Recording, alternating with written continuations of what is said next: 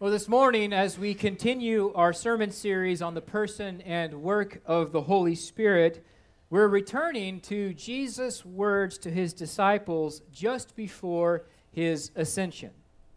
2 weeks ago, we considered Jesus' last words, so to speak, from the Gospel of St. Matthew, and we really were talking about this idea of baptism. But today, we're considering Jesus' last words to his disciples from Acts chapter 1, verses 6 through 11. And so this morning, as we open our Bibles to Acts chapter 1, verses 6 through 11, we come to this big idea. In the time between Jesus' ascension and return, his church is given a mission, and his church is given power to complete that mission. And so as we look through Acts chapter 1, verses 6 through 11, Jesus ascends as the crucified and risen cosmic Lord who will return. Jesus gives his church the mission of witness in the in-between time. And Jesus gives his church the Holy Spirit to empower that mission of witness. So let's look at Acts chapter 1, verses 6 through 11. Jesus here sets the mission and purpose of his church for the time in between his ascension and return. Let's set the context just a little bit here as we look at this idea of Jesus ascending into heaven. St. Luke here in Acts chapter 1 tells us that the disciples had come together with Jesus. This is another post-crucifixion, post-resurrection appearance of Jesus over a month after that particular and peculiar weekend in which he was crucified on a Friday, dead and buried, and then rose from the dead on a Sunday morning. Luke records the ascension with just a single verse in Acts chapter 1, and that's verse 9. And when he had said these things, as they were looking on, he was lifted up, and a cloud took him out of their sight. Now, I don't know about you, but this little verse strikes me as perhaps a little bit strange, a little bit odd, a little bit science fiction even. I can't help it, but when I read this particular verse, I've got Captain Kirk in my mind saying, "Beam me up, Scotty," and Scotty presses some buttons in his Starship Enterprise, and Captain Kirk's body is really weird, dissolves and disappears. Am I the only person who ever thinks like that? No, I guess I am. What's that say about me, I guess, huh? This isn't what's happening here. That's not what's happening at all. We have to notice that before anything else, the ascension occurs in the eyesight of the disciples who are gathered there on that mountaintop. They see it happening just as they saw him crucified, just as they received witness of his resurrection by having breakfast with him, by touching him, by hearing from him. Just as they saw witness of his resurrection by breaking bread with him in that little village of Emmaus, so too they see with their eyes Jesus ascend, rise into heaven, riding upon a cloud. But where did he go, and what was this all about?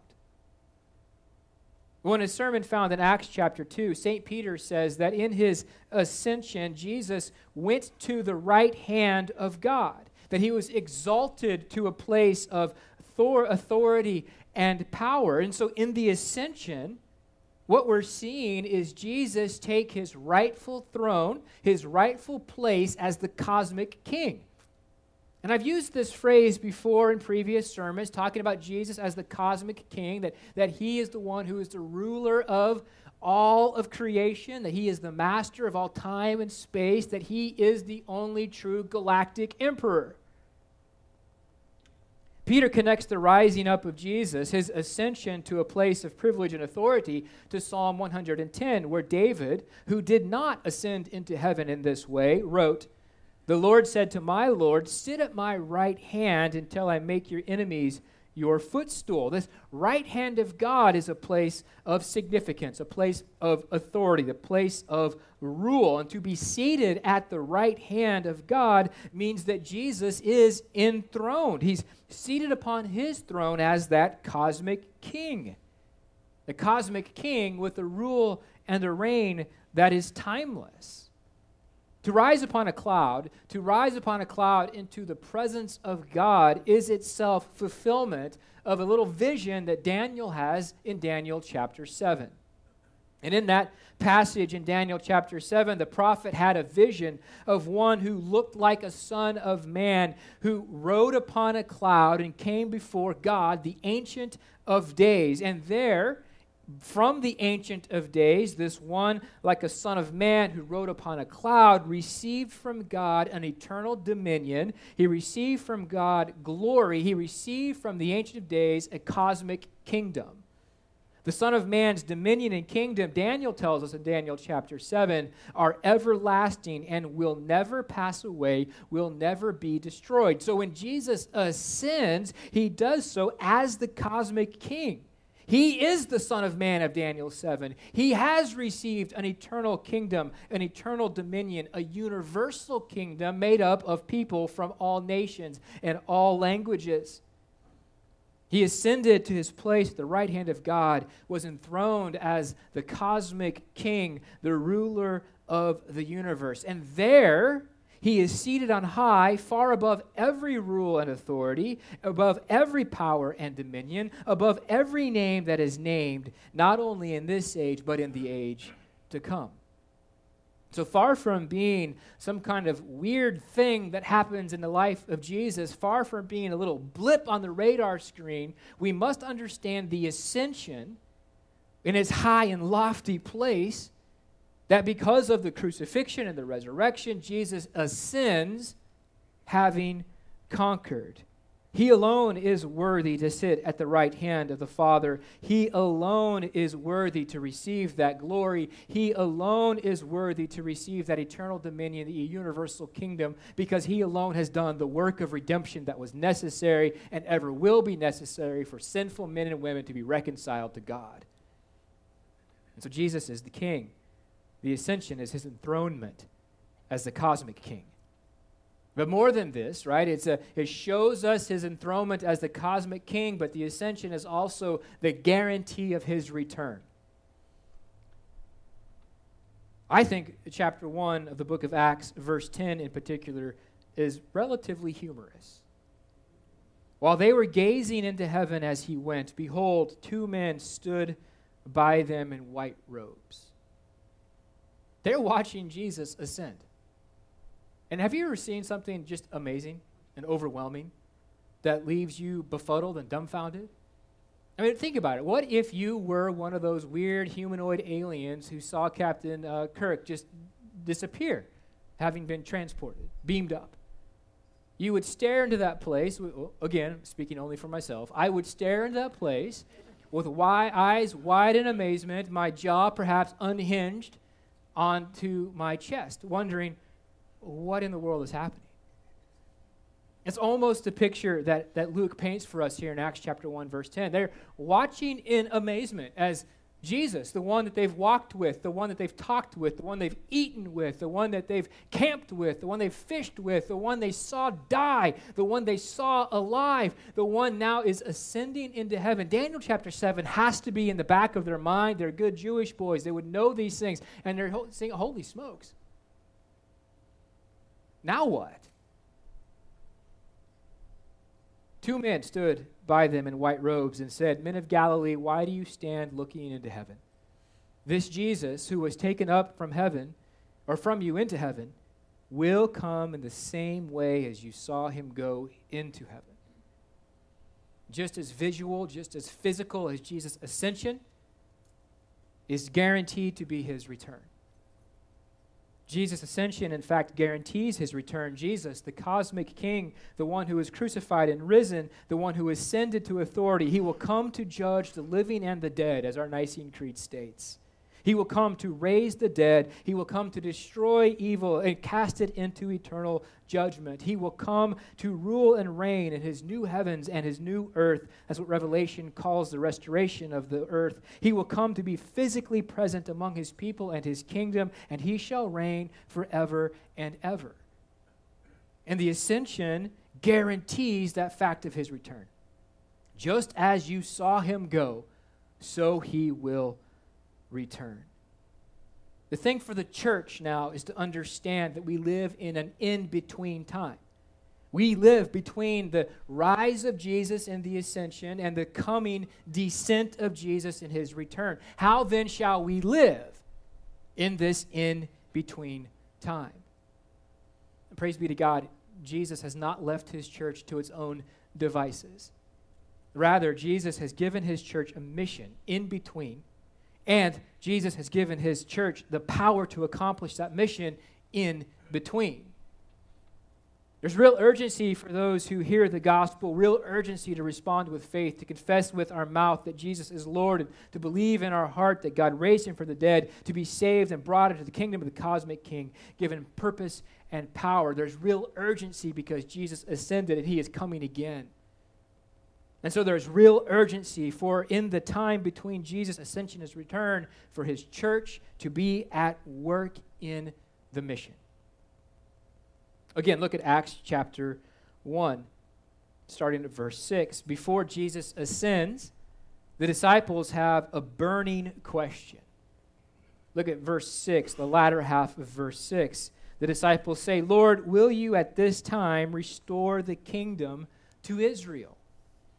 This question that they ask is one that reveals that even Jesus' closest followers had not yet arrived or understood the enormity of Jesus' work. The disciples were still thinking out of a limited view of God, his promises and his plans, as they were thinking only in terms of the people of Israel. But from the very beginning, God's plans have always extended beyond the people of Israel. They always had extended to the nations.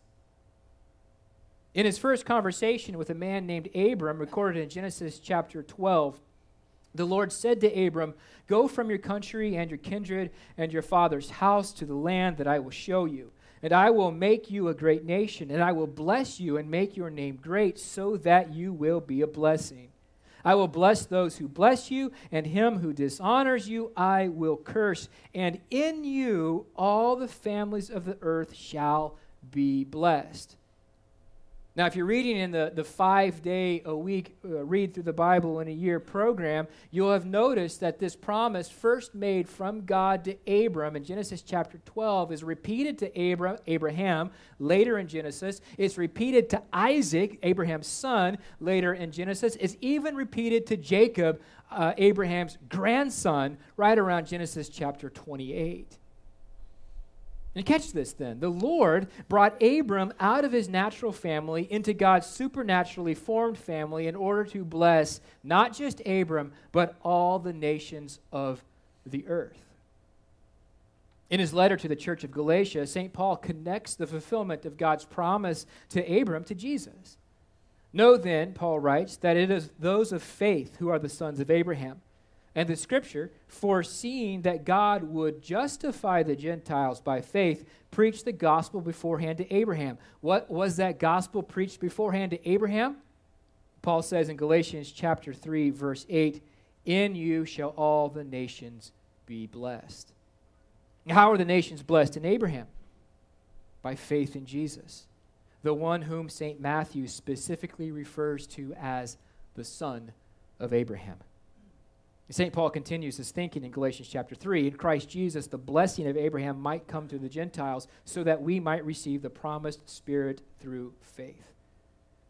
And so Jesus, right before his ascension, when he's asked by his disciples, will you now restore the kingdom to Israel? Jesus, subtly or not so subtly, corrects the disciples' thinking, and he directs them toward their now active role in God's mission, his work to fulfill his promise to Abraham, his promise to bless the nations through the seed of Abraham, specifically Jesus the Christ, the Son of the living God, crucified, risen, now ascended to return. Jesus enlists the disciples who stood before him and all who come after them into God's mission when he says, it's not for you to know these things, these times or these seasons, but you will receive power when the Holy Spirit has come upon you, and you will be my witnesses in Jerusalem and in Judea and Samaria and to all the end of the earth. If I'm not mistaken, this is where Father Forrest would add in, and even to Destin. Folks, the people of God are entrusted by God to give witness to Jesus. But what does that mean? What does that mean to give witness to Jesus? Well, a witness is simply one who talks about a person or an event that has affected you. Coming up on February 2nd. What's happening on February 2nd? Anyone know? It's the Super Bowl. Sally Thiede knows that it's the Super Bowl. Well done, Sally. That was the first thing right out of the Super Bowl. Yes, Sunday, February 2nd is the Super Bowl. What will be the dominant topic of conversation on the morning of Monday, February 3rd? Super Bowl commercials, let's be honest. The Super Bowl, right? You go see a new movie, you go see the new Star Wars movie, you go talk about it. You see an amazing football game, you go talk about it. You see something that changes you or something that you enjoy, you talk about it. That's giving witness to something. That's testifying to something. This past Sunday, on January 12th, as we baptized 6 people into the church, as we heard testimonies about Alpha, we heard people give witness to what God is doing through the ministry of Alpha. That's testimony. That's witness. That's talking about Jesus. That is using words. Sharing about Jesus, sharing his life, his ministry, sharing his death, his resurrection, sharing his coming again, talking specifically about the difference Jesus has made in your life, sharing about life and meaning and purpose, living differently, valuing differently because of Jesus, being different because of Jesus is witness. It is testimony to Christ. Author Don Carson put it this way: the norms of the kingdom worked out in the lives of the heirs of the kingdom constitute the witness of the kingdom. Be who you are in Jesus, empowered by the Holy Spirit. Give witness and testimony to Jesus using words. In the time between Jesus' ascension and return, his church is given a mission, and his church is given power. And this includes you, and this includes me.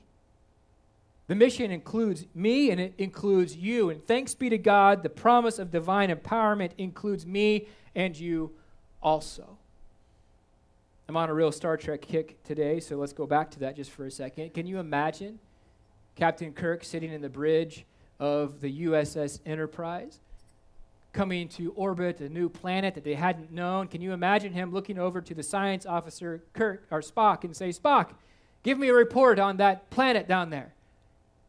But what would happen if Spock doesn't have his fancy little scope that he always would walk over and look into? He couldn't do it, right? He couldn't do it. Kirk gave Spock a mission that he had the equipment to accomplish.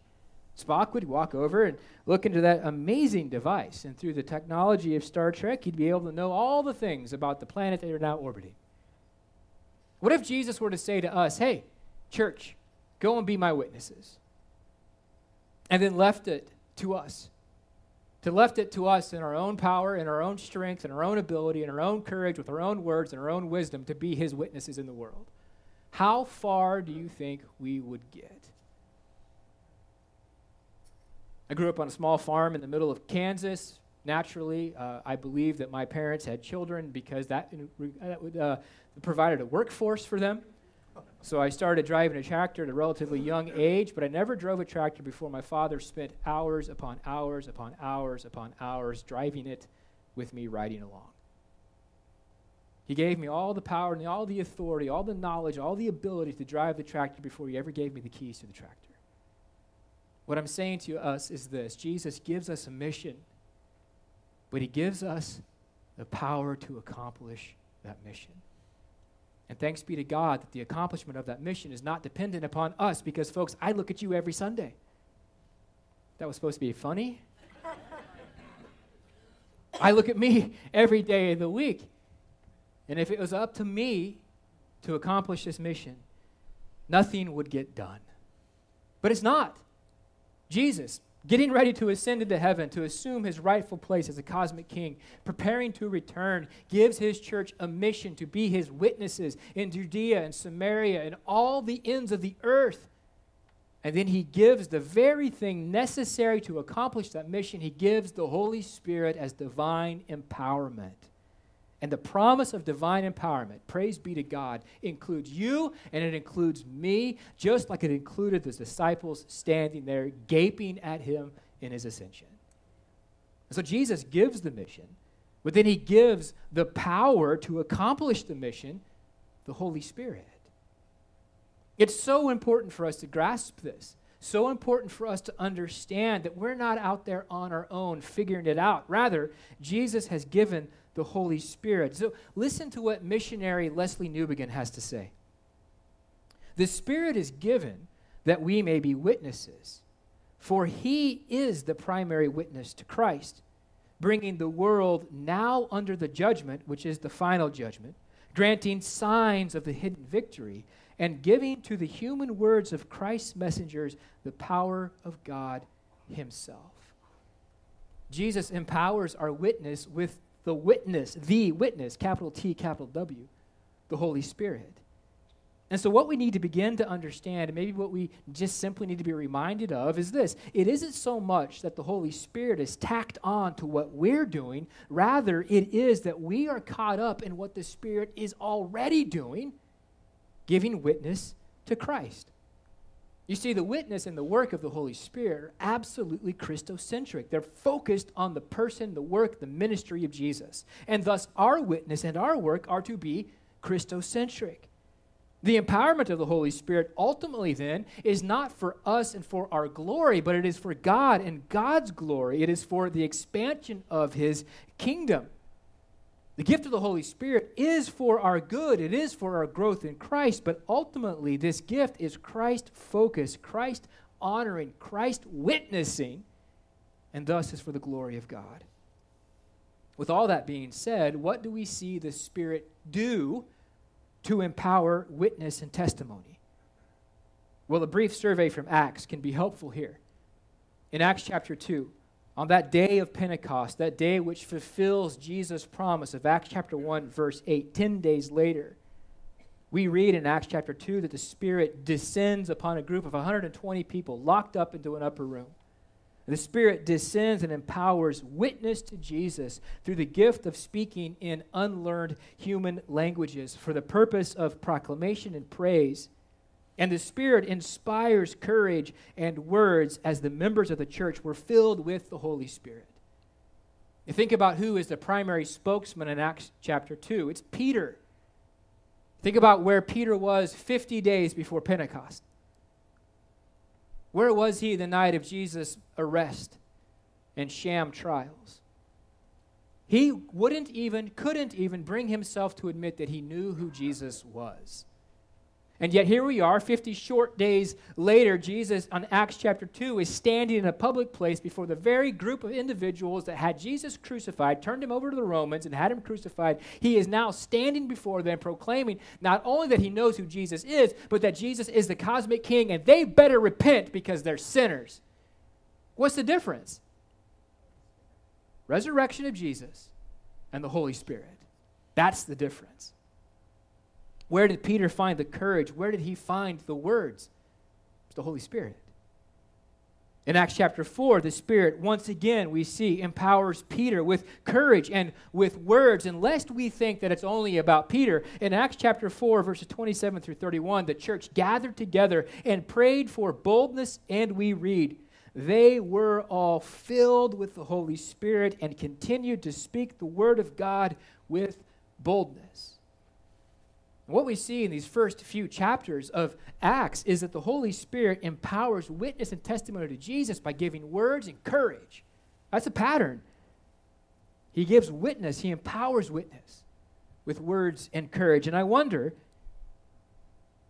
when I'm afraid to give witness to Jesus, when I worry about what other people will think if I give witness to Jesus, when I'm afraid and timid and I fear that I don't have the words, how often do I ask, Holy Spirit, come, make me bold and give me words? I wonder how often any of us ask for exactly that. The Spirit also empowers for witness and testimony by giving specific gifts to God's people. We'll talk more about that soon.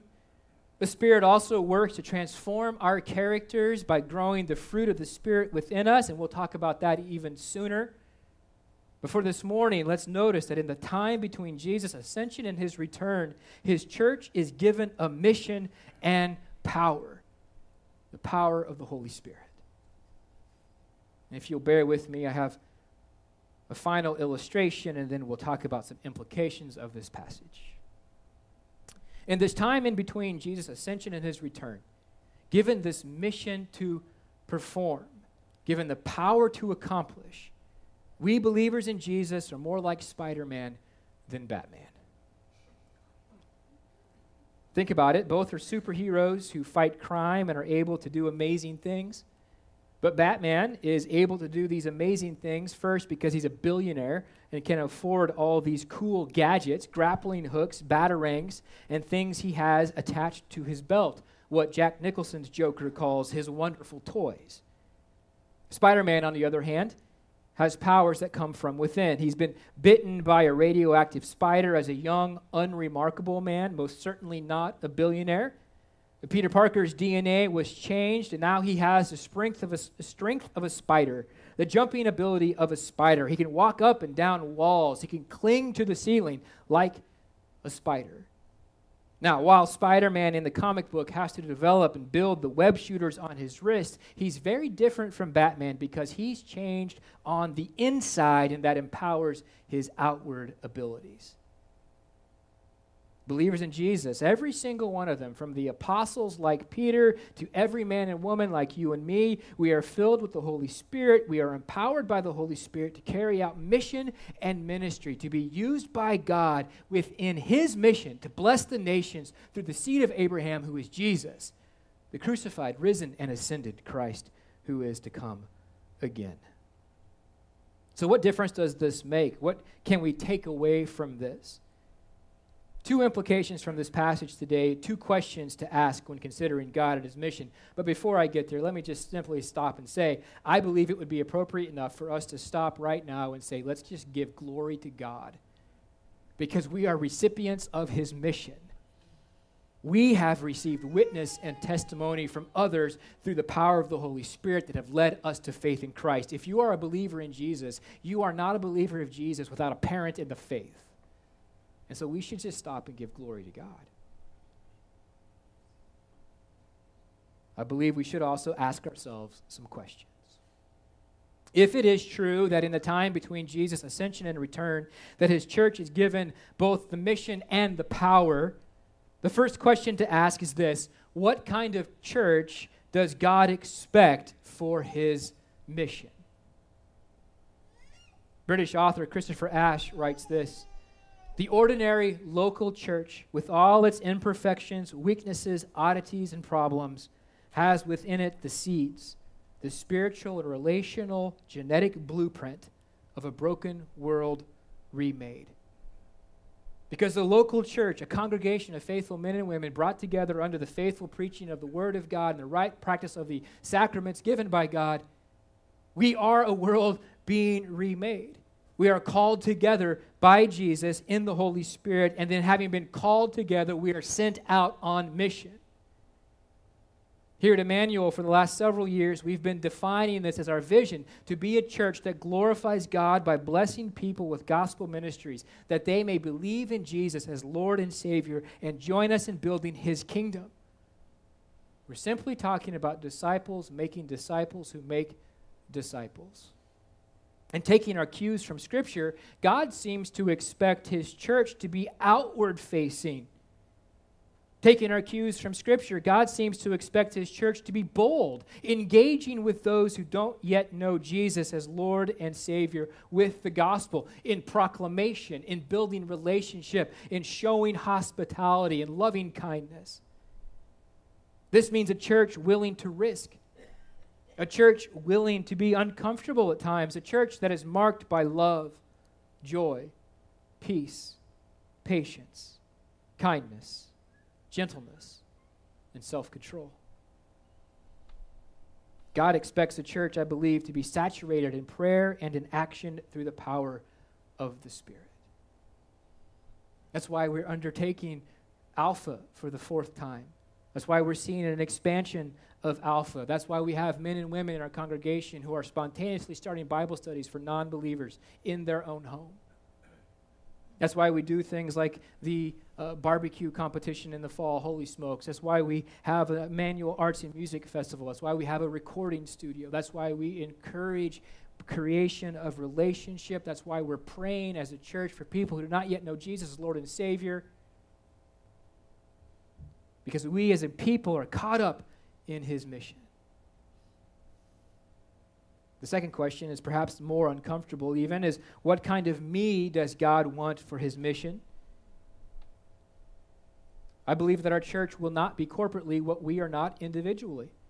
And so again, taking our cues from Scripture, God seems to expect me and to expect you to be outward-facing and bold, engaging with those who don't yet know Jesus as Lord and Savior with the gospel, building relationships with folks who don't know Jesus, being willing to risk the self, to be uncomfortable at times, a life that is marked by love and joy and peace and patience and kindness and gentleness and self-control, a life of hospitality, sharing of our time and our talent and our treasure, giving of the self for the purpose of witness to Christ.